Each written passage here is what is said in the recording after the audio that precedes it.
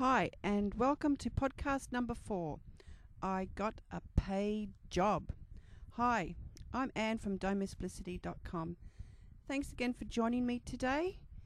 Most of the children in Australia went back to school this week after a long summer break. I hope your children settled in well. All reports are suggesting mine settled in well to their new school year, new teacher and new classmates. Only time will tell how that goes as the year progresses. It's been very hot and humid here this week in Brisbane where I live, and I sometimes really feel for the children who don't have air conditioning in their classrooms. I guess I grew up without air conditioning and survived. I don't really have any recollection of being hot at school, but now as a grown-up I really feel the humidity, and if I don't get myself cool I find myself feeling a little bit sick. Probably just dehydration. Anyway, this week I'd like to let you in on some good news I had late this week. I got a job, a paid job. Towards the end of last year, my children's school advertised for 2 tuck shop, and tuck shop is also known as a school canteen here in Australia. So the job was for 2 tuck shop conveners. I have done this job previously, probably about 3 years ago.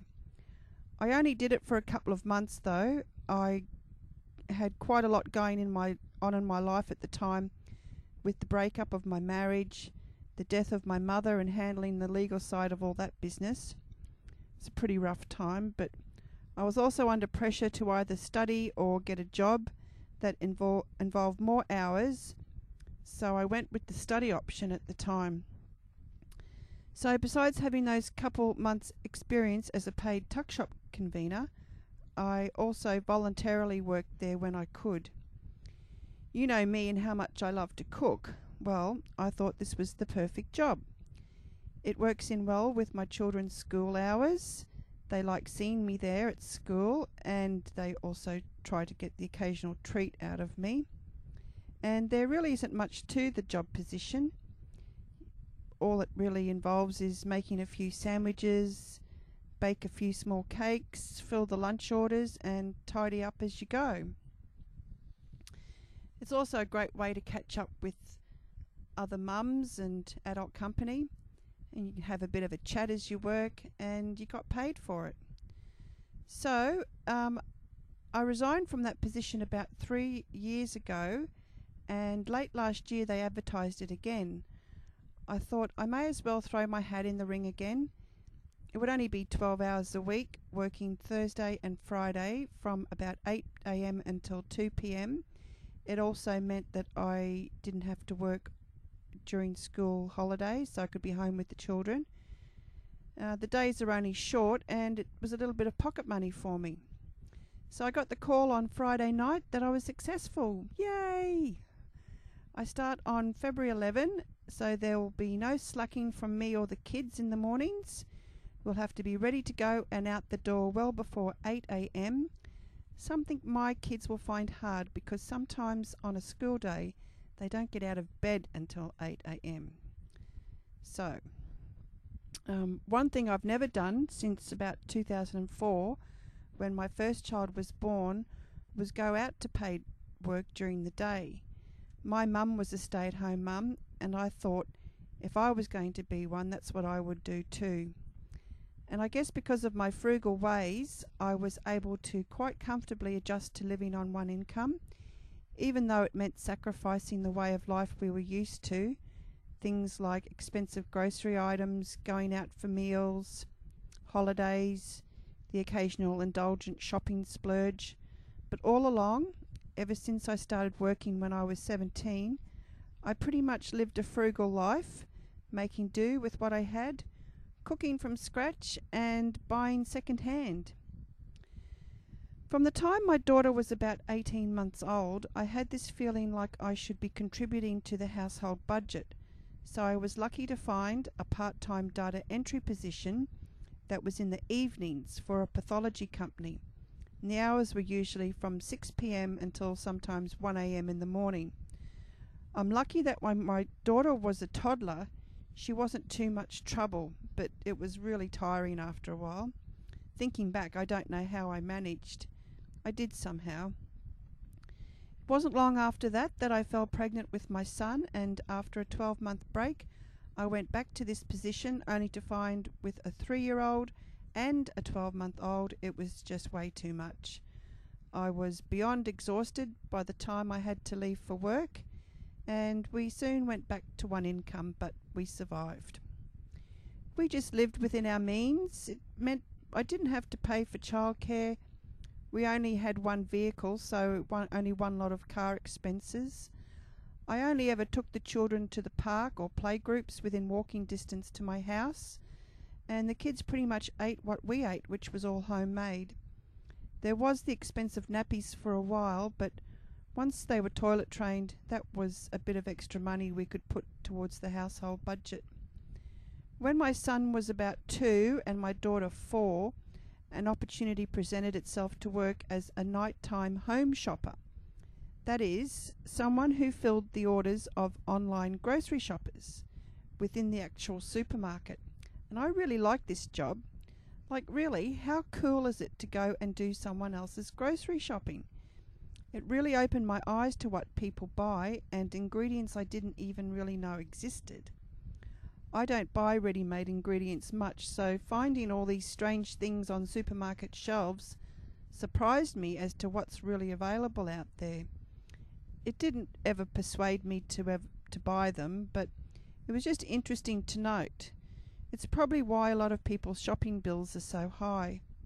My method of grocery shopping, where I run my kitchen like a restaurant, works amazingly, and I have about $150 per fortnight budget for all my groceries, and that includes things like dog food, washing powder, birdseed, bulk toilet paper, and just about everything else we need on a daily basis.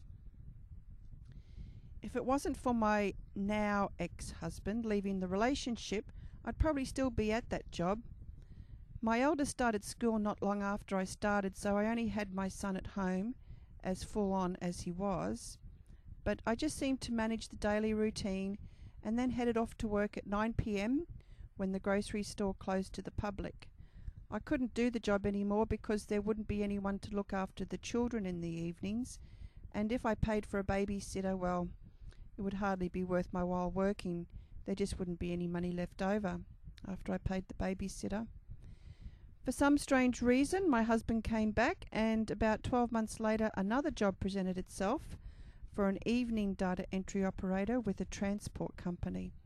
That was pretty busy and pretty full on, and something I could manage, but you guessed it, my husband left for good that second time, so no more nighttime jobs for me.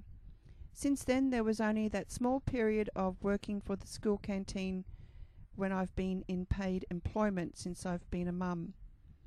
But let me say that since 2004, from when I first became a mum, I have never worked so hard in my life, and I never got a cent for it. I was trying to think of all the jobs that come with being a mum, and here are just a few that I thought of. See if you can relate. You're a carer, a cook, a baker, cleaner, right? Taxi driver, short order cook on the weekends, dishwasher, organizer, gardener, laundry operator, a merchandiser, folding the clothes and putting them away, a nurse, a referee, a teacher, a psychologist, a supervisor, a games attendant, feels like I'm a games attendant sometimes, a sports instructor, a swimming teacher, a housekeeper, a maid, and the list goes on. Can you think of any more? To be honest though, I don't expect any pay for being a mum. I signed up for this position and I'm happy to do it, even though I might complain about it sometimes. The biggest reward at the end of the day for me is that I know my children are content, well fed, well cared for, and are given so much love. That's all the reward I need. It's been hard financially, as in I haven't had the money to take the kids on overseas trips or major holidays, but they haven't thought they've been missing out. They've still got their games and toys that they've wanted, because I usually bought them on sale, or I put them on lay-by and paid them off, or I bought them second-hand. They've always been clothed with second-hand pre-loved clothes, which they've never been any the wiser. They've been more than happy with those clothes. And they've always been fed the very best of locally sourced fresh seasonal produce, even though most times my daughter won't eat that, but that's another story. They've had lights on in their rooms if they've been afraid of the dark, because I could afford to pay my electricity. The house we live in has been well maintained and kept in good working order by buying second-hand items if they've needed replacing. This is really evident now with my new husband, who's such a handyman and has the same frugal ways as me. The children have always had TV to watch if they've wanted to, and just basically had everything they could ever need. I don't feel like we've missed out at all.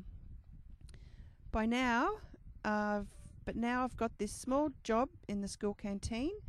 I feel like I might be able to afford a little luxury for us all at the end of the year. I'd love to take them to Disneyland or Hawaii, or maybe put it towards a savings account for them. We'll just see how that goes. I'm pleased to be mixing with adult company again, preparing food, which I love to do, getting the old brain working in regards to computerized systems, ordering stock, and all the other tasks in the job description. It's going to be fun. I'll have to make sure the routine is kept at home, so I'm not feeling like I'm behind the 8 ball with keeping the house tidy, studying, and getting evening meals ready. I'll be making a plan and sticking to it, so watch this space. So I hope you're having a great weekend. Thanks again for joining me this week. If there's anything you'd like to find out about me or what I do here at domesplicity.com, I'd love to hear from you. Just use the contact tab on the home page of the blog. Also, if you're new here and would like my podcasts sent directly to your inbox, just fill in your details in the subscribe box at the end of the blog post. And I will also try and upload my podcast to iTunes, so if that works, you can subscribe there too. So until next week, it's bye for now.